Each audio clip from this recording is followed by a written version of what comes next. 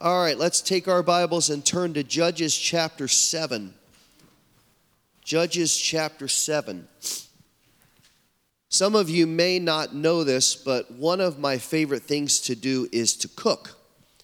My interest in it started when I was a kid. I used to hang around the kitchen and watch my mom cook, and as I've gotten older, I've discovered that I really enjoy it. I like finding recipes and following recipes and creating and seeing it kind of all come together. And in fact, we kind of have a new family joke that years from now, Julie and I are going to move to Florida, and I'm going to drive a tram at Disney because I think that would be fun because everybody's happy, right? Everybody's happy when they come to Disney. So I'm going to drive a tram at Disney, and then I'll try to serve in some church and bless them somehow and just encourage the pastor or teach a class or whatever. And then I'm going to open a small restaurant. I think that would be fun. Wouldn't that be a blast? So it'll never happen, but I like to think about it. And that's how much I like to, it's how much I like to cook. It's how much I like palm trees too. I love palm trees and the beach, but I do like to cook. And if I ever sit down and watch TV, which is less than it used to be, I'm either watching sports or I am watching the Food Network because I love the Food Network. And I really love, and this is not on the Food Network, I love watching MasterChef. Anybody watch MasterChef? Man, I love that show. Though it really intimidates me when they get a little 11-year-old on MasterChef Junior, and they're like making beef Wellington, or they're making a chocolate souffle with creme anglaise and a raspberry coulis, which I'd eat right now. And I watch those little kids, I'm like, how do those kids learn to do that? That's like way beyond me. Well, one of the things that I've learned in watching cooking shows, and this goes all the way back to the Galloping Gourmet. Remember Graham Kerr, the Galloping Gourmet? He was a strong believer.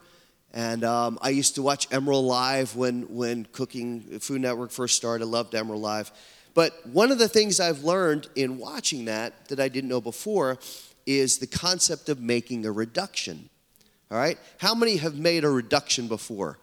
3 of you. That's awesome. No, 10 of you. How many know what a reduction is? The same 10. No, I'm just kidding. All right? A reduction is when you let a sauce simmer, kind of at a light boil. And what you're doing in a reduction is you're removing the water through evaporation. So as you simmer it, and you simmer it usually for hours, you're trying to reduce the volume of the liquid, the volume of the sauce, by at least half. Now, the reason you do this is to concentrate and intensify the flavor. Now, that's not the only result. We'll talk about some other reasons in a couple minutes. But in this type of cooking, when you do a sauce reduction, less is more. The less you have, the more it reduces down. It becomes stronger, and it becomes better by being smaller. Now, as pretty much anything in life, there is a spiritual truth that can be picked up out of the ordinary. And as I thought about that this week and thought about our text and our series on small, this really came together and it really fit with what we're going to study this morning from Judges chapter 7. So the name of this message is A Wonderful Reduction, and that's kind of a double meaning here. We're going to draw out 4 important conclusions about the spiritual principle of reduction. And we're going to use some cooking illustrations throughout it, although I won't bore you too much with that. But let's talk about the spiritual principle of reduction. Let's start by reading the first 8 verses of Judges chapter 7. Then Jerubbaal, that is Gideon, and all the people who were with him rose early and camped beside the string of Harod. And the camp of Midian was on the north side of them by the hill of Moreh in the valley. The Lord said to Gideon, the people who are with you are too many for me to give Midian into their hands. For Israel would become boastful, saying, my own power has delivered me. Therefore come, proclaim in the hearing of the people, saying, whoever is afraid and trembling, let him return and depart from Mount Gilead. So 22,000 people returned, but 10,000 remained. Then the Lord said to Gideon, the people are still too many. Bring them down to the water, and I will test them for you there. Now therefore it shall be that he of whom I say to you, this one shall go with you, he shall go with you. But everyone of whom I say to you, this one shall not go with you, he shall not go. So the Lord brought the people down to the water, and the Lord said to Gideon, you shall separate everyone who laps the water with his tongue as a dog laps, as well as everyone who kneels to drink. Now the number of those who lapped, putting their hand to their mouth, were 300 men, but all the rest of the people kneeled to drink water. The Lord said to Gideon, I will deliver you with the 300 who lapped, and will give the Midianites into your hand. So let all the other people go, each man to his home. So the 300 men took the people's provisions and their trumpets into their hands, and Gideon sent all the other men of Israel, each to his tent, but retained the 300 men, and the camp of Midian was below him in the valley. Now, the setting for this text is, as usual, Israel is in turmoil. Just as the Lord had warned them they were going to be in turmoil at the end of the book of Deuteronomy. And the nation now is in the promised land, but Joshua's just died. And in the short term, they kind of rally. If you look at chapters 1 and 2, you'll see that they're kind of bonding together and kind of doing the right thing. They go and take Jerusalem from the Canaanites. But they didn't drive out all the inhabitants of the land. And if you read through the first part of the Old Testament, God is continually telling his people, drive out sin. Do the complete job. Don't do things halfway. Take it all the way and do what you need to do to show that you're desirous for me and that you're pure in your hearts. But the Israelites don't do that. And God said, the reason I want you to do this, and this is repeated all throughout the Pentateuch, the first 5 books, is that if you don't do this, you're going to be influenced by the foreign gods that are in the land that you're going into. And that's exactly what happens here at the start of the book of Judges. They start to worship Baal, and they start to intermarry with other nations, which God had told them repeatedly not to do. And eventually, God causes them to become slaves to the Mesopotamians. So the Lord, to try to rescue this, establishes judges that lead the people spiritually, that give them direction from the Lord, because there's not really a prominent leader like Moses or Joshua at this point. And they discern the Lord's leading and determine how God is trying to help them against their enemies. Now, the 6th judge, a man named Gideon, is now employed to help against the attack of the Midianites. Midianites were a people that were in the central part of the Promised Land. Now, at the end of chapter 6, you can see this in verses 36 and beyond, Gideon asked the Lord twice for confirmation. Are you going to give us victory as we go against the Midianites, because they've brought all their people down and they're ready to attack us? Lord, are you going to help us? And God says, absolutely, I'm going to give you victory. So we can kind of infer between chapter 6 and chapter 7 that Gideon develops kind of a logical, tactical strategy of how they're going to deal with this. Kind of a good plan for how they can have victory that God's promised. The problem is, Gideon's plan is not God's plan. God has a different intent in mind. In fact, he's going to so radically change Gideon's plan that if the Lord wasn't the one saying this, it would seem absolutely ludicrous. It would be ridiculous. It would make no sense that when you're facing an army of this size, that you're going to go into battle with 300 men. But that's what happens. Look back at the text. The Lord reduces the number of troops from 32,000, which is where they started, to 10,000. Now that would have been scary enough because they were outnumbered 12-1.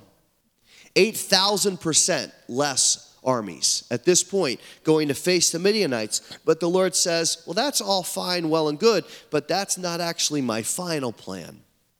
Now I'm going to reduce the number of soldiers down to 300. Now, anybody with a brain would conclude that it's impossible to win at that point. But the Lord had said, you're going to win. I'm going to give you victory. And he reveals the first reason of the 4 that we're going to have this morning, why he reduces.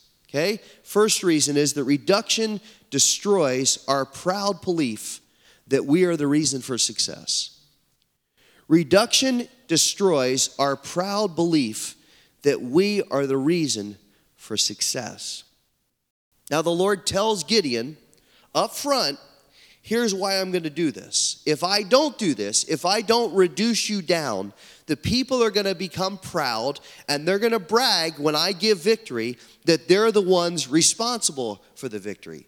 That shouldn't surprise us when we think back to all the times when the Lord delivered them, especially the time he delivered their grandparents and their great-grandparents out of Egypt with absolutely jaw-dropping miracles. And the people walk through the Red Sea on dry ground, and they hear the voice of the Lord at Mount Sinai, and they see God providing bread every day and quail and water.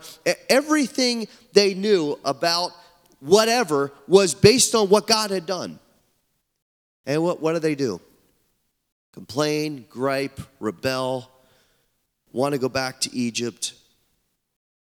They were so delusional in their minds, so spiritually calloused, it's hard to imagine how they could be in the face of all they had seen. And now they don't have Moses, and they don't have Joshua to keep them straight.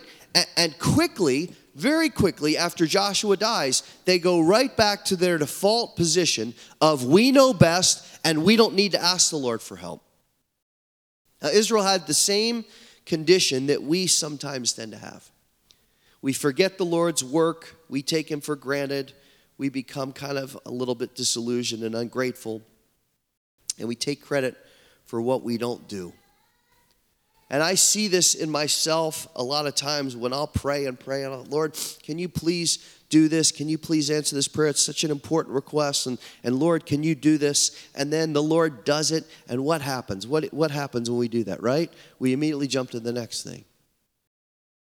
We don't take nearly, probably a tenth of the time that we spent begging the Lord for help to go back and say, Lord, thank you. Thank you for doing it. Wow. Unbelievable. I can't believe how you worked. I can't believe you actually answered that prayer, that you would hear my feeble, faithless prayer, and that you would work. We barely take time to thank him. Sometimes we even forget. Israel not only forgot, but they were arrogant about it. They thought it was all up to them. So the Lord says, I tell you what, Gideon, let's make sure that there's no possibility for them to even entertain the thought of pride. You know, pride has such a powerful pull on our minds that the Lord will constantly challenge us on it. Whether it is by really correcting us and stripping us of power, or sometimes even through little funny reminders. I've had plenty of the first kind in my life. Plenty of stripping and controlling and correcting and making sure that I understand that it's not me, it's him. But I had a memory last night of the second kind, just kind of a funny reminder. Keeping with the food theme, about 5 years into our marriage, Julie and I had discovered an amazing dish at a restaurant called L&N Seafood. And the dish was called Aztec chicken pasta. It's a penne pasta. I'm just going to describe it because it's so wonderful. It's a penne pasta in a smoky, spicy, cheesy sauce topped with a grilled lime chicken. And on top of that is fresh salsa. Sounds good, right? Man, it was so good. Now, we didn't have any money in those days, so on very special occasions, we'd go to L&N Seafood because it was not cheap, and we'd get Aztec chicken pasta. And then at one point I said, I've really got to lose some weight, so we said, tell you what, as a reward, let's not go again to L&N until I lose the weight, and then when I lose the weight, we'll go and indulge as a reward. I know it's real counterproductive, right? So I eventually lost the weight, and we went back one night. We're like, all right, let's go to L&N tonight. And we're all excited. We dress up. We're like, okay, let's go to L&N. And we get there, and the restaurant's closed permanently. Now, that was disappointing. See, that's exactly how I felt.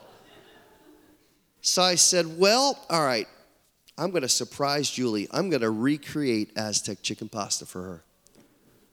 So from my memory, on my day off, I worked all afternoon. And I made a sauce that I was convinced was almost exact. So she came home from work, and she came in, and her husband was smiling ear to ear like I was so proud of myself. And she sat down, and I put the plate in front of her, and she looked at me and said, what is this? I wasn't discouraged. I wasn't. I thought she just forgot what Aztec chicken pasta is like. So I said, honey, I made Aztec for you. And she kind of looked at me. And she took a bite. And she goes, this is not Aztec chicken pasta. Now I was discouraged. But she was exactly right. It wasn't even in the same ballpark. The ingredients were completely and utterly wrong. Now, I know that because I ended up contacting L&N's parent company, and after about 2 months of bugging them, they eventually sent me the actual recipe, designed to be served to 300 people. Now, you talk about reduction. I had to do some math. It had been a while since I had done any math. So now we make it at home. It takes about 90 minutes. It's incredibly labor intensive, but it's our favorite meal. And every time I make it, I'm humbled by my original failure, because when I look at the recipe, which has over 40 ingredients, I realize that there is no way I could have come up with that. I didn't even have the right premise. I thought it was a red pepper sauce, and there's red peppers nowhere in the recipe. Now, I have no claim to success. When we make that meal and we actually take pictures of it and we're like so excited, we're having Aztec tonight, and everybody like gets in an instant good mood. But when I make that meal, I realize that some chef out there had far more wisdom than I'll ever have, and I can take no claim of success for making what somebody else designed. Now, I want us to remember that, because that's how you and I need to view every success that we have. Not that the Lord's demeaning us or saying you're worthless or taking all the joy away, but we need to remember that every good and perfect gift comes from where? Above, right? It's not my credit. It's not what I've done. Everything I have, everything you have, wisdom, skills, capabilities, gifting, accomplishments, that all comes from the Lord. So we need reduction sometimes to take away and knock down our pride. Now let me give a second reason. Reduction also, verses 3 and 4, weeds out potential problems. Notice in these verses that part of the reason why the Lord took the army from 32,000 to 300 is because most of the soldiers didn't want to be there in the first place. The original 22,000, we see this in verse 3, the original 22,000 take off. As soon as he says you can go home, they're like out the door, because they were physically trembling. They were so scared that they're like shaking. Now that seems understandable when you're facing an army 12 times your size, and a ruthless one at that.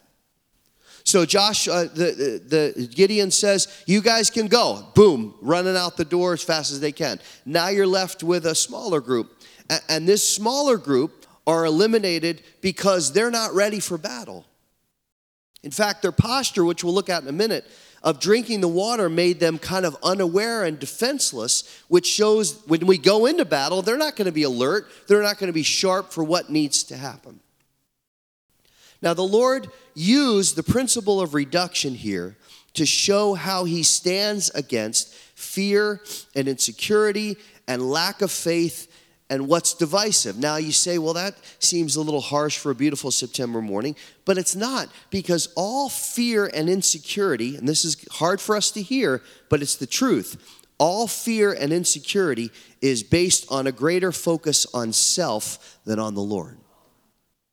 All fear, all insecurity is based on what I'm feeling rather than the Lord's sufficiency, because his presence and his perfect love casts out all fear.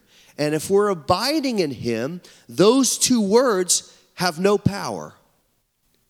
Now we know it's an issue of faith, because he says without faith it's impossible to please me. So there's no way for us ever to justify a lack of faith or as logical and reasonable. Paul, you don't know my situation. It's necessary. I can't trust the Lord right now. Don't ever utter that sentence, because it's absolutely false. You can always trust the Lord. He's always worthy of our dependence and our reliance. And all throughout the Word, he talks about unity and agreement between his children and his church. So whoever and whatever is divisive, he will discipline. Now, look at it in reverse. Imagine if he hadn't done that here. Imagine if he had left all 32,000 instead of reducing down to 300. Imagine if he had said, this is great, Gideon. You got 32,000 guys that are willing to go into battle. You're outnumbered 12-1, but take this 32,000. What would have happened? What kind of morale would have been there? What kind of effort would have existed if the other group had gone along? You would have had 300 men who were faithful and serious, and the rest who were proud and fearful and wanting to go home. And think about what happens. What happens to us when we get into a battle and we start to feel like we're losing? How does that affect us psychologically? Well, think about what would have happened if they started seeing the tide turn against them. The proud people would have become critical, because that's what proud people do. And they might have said, well, we're not going to serve because they should have listened to us. We had good advice. The generals didn't want to listen to us, so we're going to rebel. This is what we see going on in our country right now in frightening ways. We're going to rebel. We're not going to do it. We know better. We're not getting our way, and we're going to become mutinous. We're just not going to do it. That's what the proud people would have done. And then if the battle was not going well, the fearful people, what would have happened? Would they have gained courage? No, they would have become more scared and lose hope and probably run away at any sign of engagement. They would have been completely useless in the time of need because they were so gripped by fear. So you've got 32,000, but you got the proud people being frustrated. You got the fearful people running away. And then you've got the third group, the group that wanted to go home in the first place. Now, they're not going to rally. They're going to be fatalistic. They're going to make no effort to fight. In fact, they might even raise a white flag and say, we're going to lose, so we're going to go to the other side. We're going to take care of ourselves. See, it wasn't beneficial to have more. It was beneficial to have less and have the right people. And that's where we need to ask ourselves, based on these traits, what does the Lord need to reduce in my life? Is it sin that's controlling you day after day? Relationships that are dragging you down, that are harming your witness? Negative attitude? Chronic anxiety? Stubbornness? Self-sufficiency? What is it? And knowing ourselves like we do, if we're honest, are we willing to humble ourselves and say, Lord, I need you to forgive me for this, and I need you to free me from this, because it's dragging me down. I'm not serving you well. I'm not living for you well, because I need you to reduce this. I need you to take it away. You know, I've learned something in my research as I really got into what does it mean to reduce sauces. I've learned that not only does less water improve flavor, but some of the acids and the other strong tasting compounds are actually boiled off in the process too, and that enhances the flavor of the liquid by the removal. In other words, they're not only some unpleasant tasting compounds, but there are some potential problems, because if you don't boil those down, it remains and becomes acidic. That's Judges 7, 3-5, where God reduces to eliminate problems. Now look at the third thought in verses 3-5. Reduction forces us to remember that we need the Lord's help alone. Reduction forces us to remember that we need the Lord's help alone. Now, over 30 years of ministry, I've worked in churches as big as 4,000 and churches as small as 40. And the greatest challenge of working in the smaller churches is feeling sometimes like you're ineffective, and even being very blunt, being a little jealous. Why do we not have thousands? Why are we not, having that kind of impact? And I don't say that with any lack of joy or bitterness this morning. I'm so in love with this church and so in love with what God's doing here and so thrilled at what he's done. I want to say that very clearly. But I want to tell you, this is a chronic issue among pastors in almost all the churches in the country. because pastors are told in books and seminars that something must be wrong with you and you must not be doing something right if your church isn't big, because here's the phrase that comes out: what has life grows.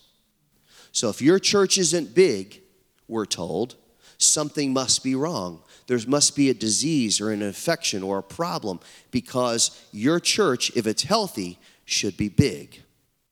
Now the problem is, and I've been doing a lot of research on this, we're being told that by pastors of huge churches.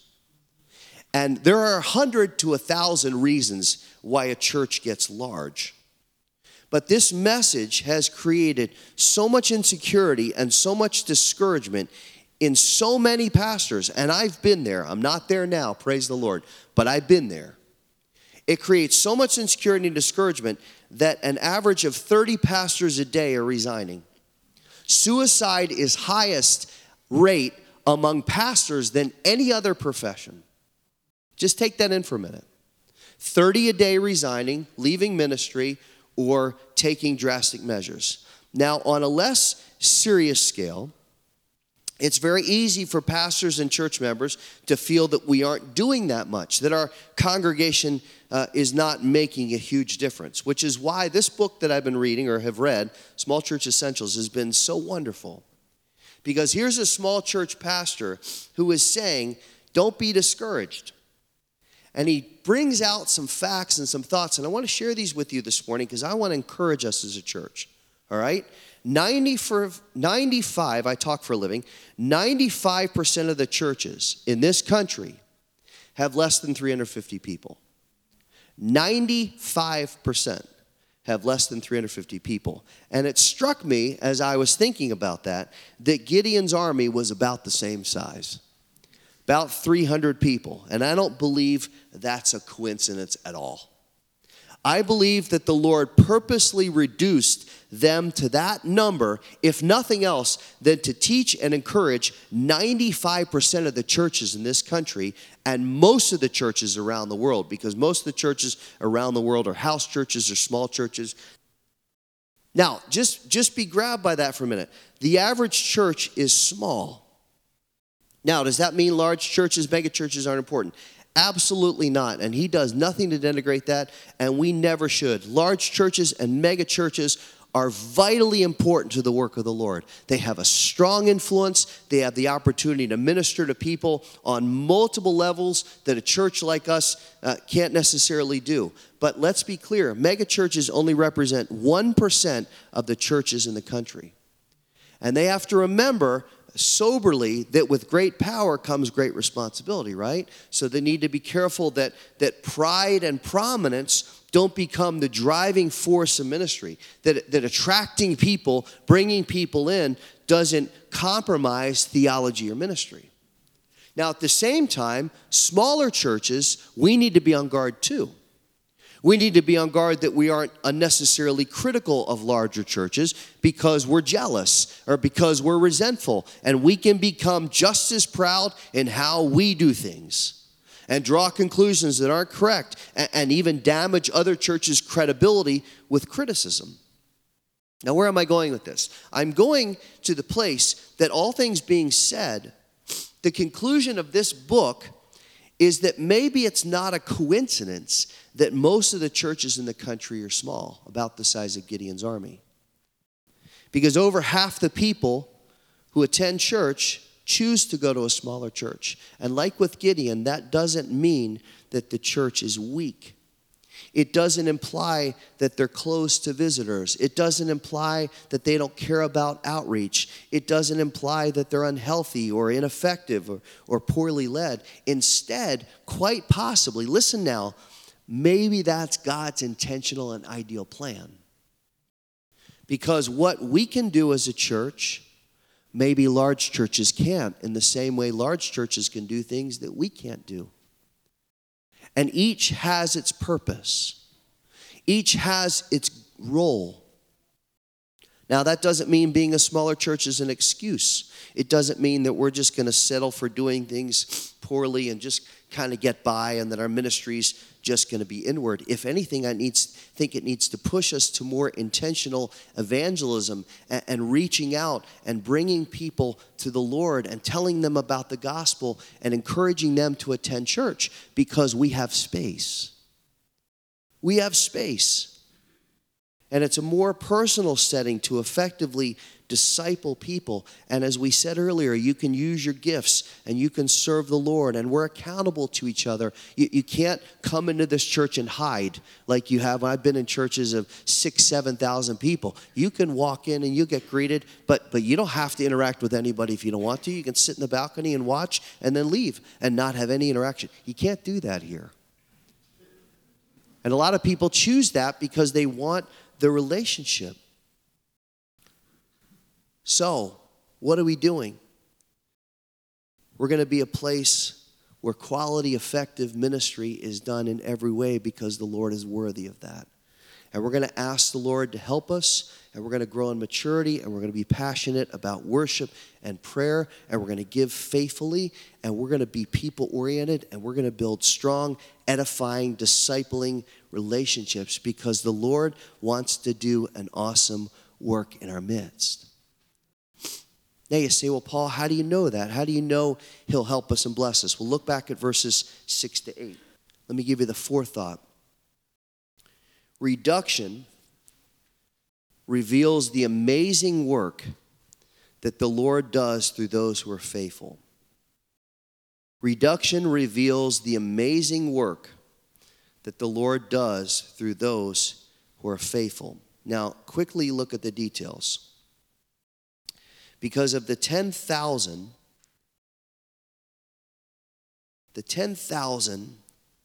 we've got this small group that laps like a dog laps. And then we've got this other group that kneels. Now, Gideon is being told at this point, there's a right way to do this, and there's a wrong way to do this. And these people that are remaining, this 300 that are left, those are the ones that I want you to get. Because there's a hunger, there's an urgency there. Get the water and get going.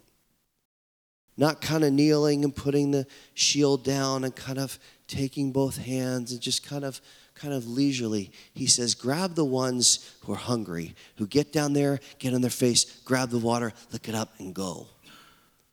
These are the ones who are conscientious. These are the ones who are ready. They're wanting to go. They're anxious to get into battle, not like the other ones who are just kind of taking their time. And they have a clarity now. They have a focus in their hearts. They're not going to be negligent. They're going to be ready. They're just going to grab the water and go. And as you get them, you're going to find, Gideon, that even though the Midianites have 120,000 troops, and you're walking into battle with 300. 300. You've got 120,000, and then you've got 300. But you're going to find that they're courageous, and they're committed, and they're not concerned about themselves. They're not passive. They're not kind of just indifferent. They're hungry, they're ready, they're committed, and they're going to serve me. You know, so much of the Christian walk is about being faithful in the little things. The everyday consistency that seems boring.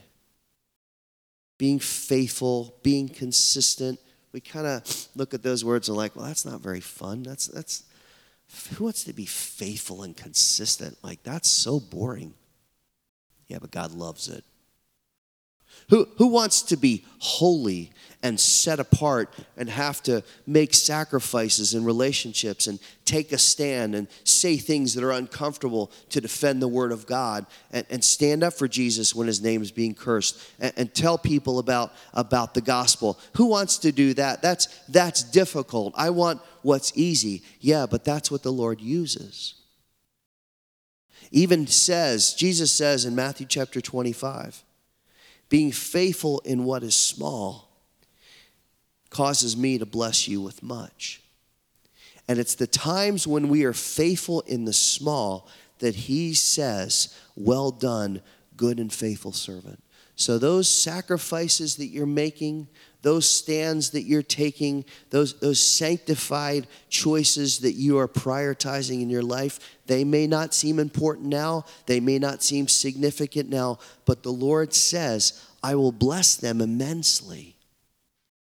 And you may not think it's very wonderful and very awesome to just be a faithful husband and to just be steadfast in your walk and to be a prayer warrior. You may not think that's very exciting. Nobody may see it. Nobody may applaud you and say, well, look at them. They love to pray. And look at them. They faithfully change diapers in the nursery. Nobody may ever notice that except the Lord. And the Lord says, that's what I love.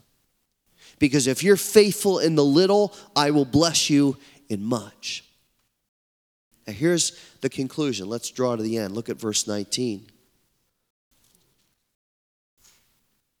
Because these 300 have the opportunity, the unique opportunity to see the Lord's hand at work up close. Read the in-between between verse 8 and 19 later day. But Gideon and the 100 men who were with him, because he divides the 300 into 3 groups of hundreds, Gideon and the 100 men who were with him came to the outskirts of the camp at the beginning of the night watch when they had just posted the watch. And they blew the trumpets and smashed the pitchers which were in their hands, which was their strategy. Great strategy. We're going to yell and we're going to break clay pots. When the 3 companies blew the trumpets and broke the pitchers, they held the torches in their left hands and the trumpets in their right hands for blowing, and they cried, a sword for the Lord and for Gideon.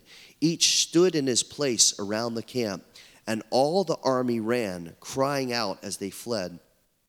When they blew the 300 trumpets, the Lord set the sword of one another against even all throughout the camp. You get what he's saying? They're standing there in 3 groups, 100. And they've got the torch in one hand and they got the trumpet in the other.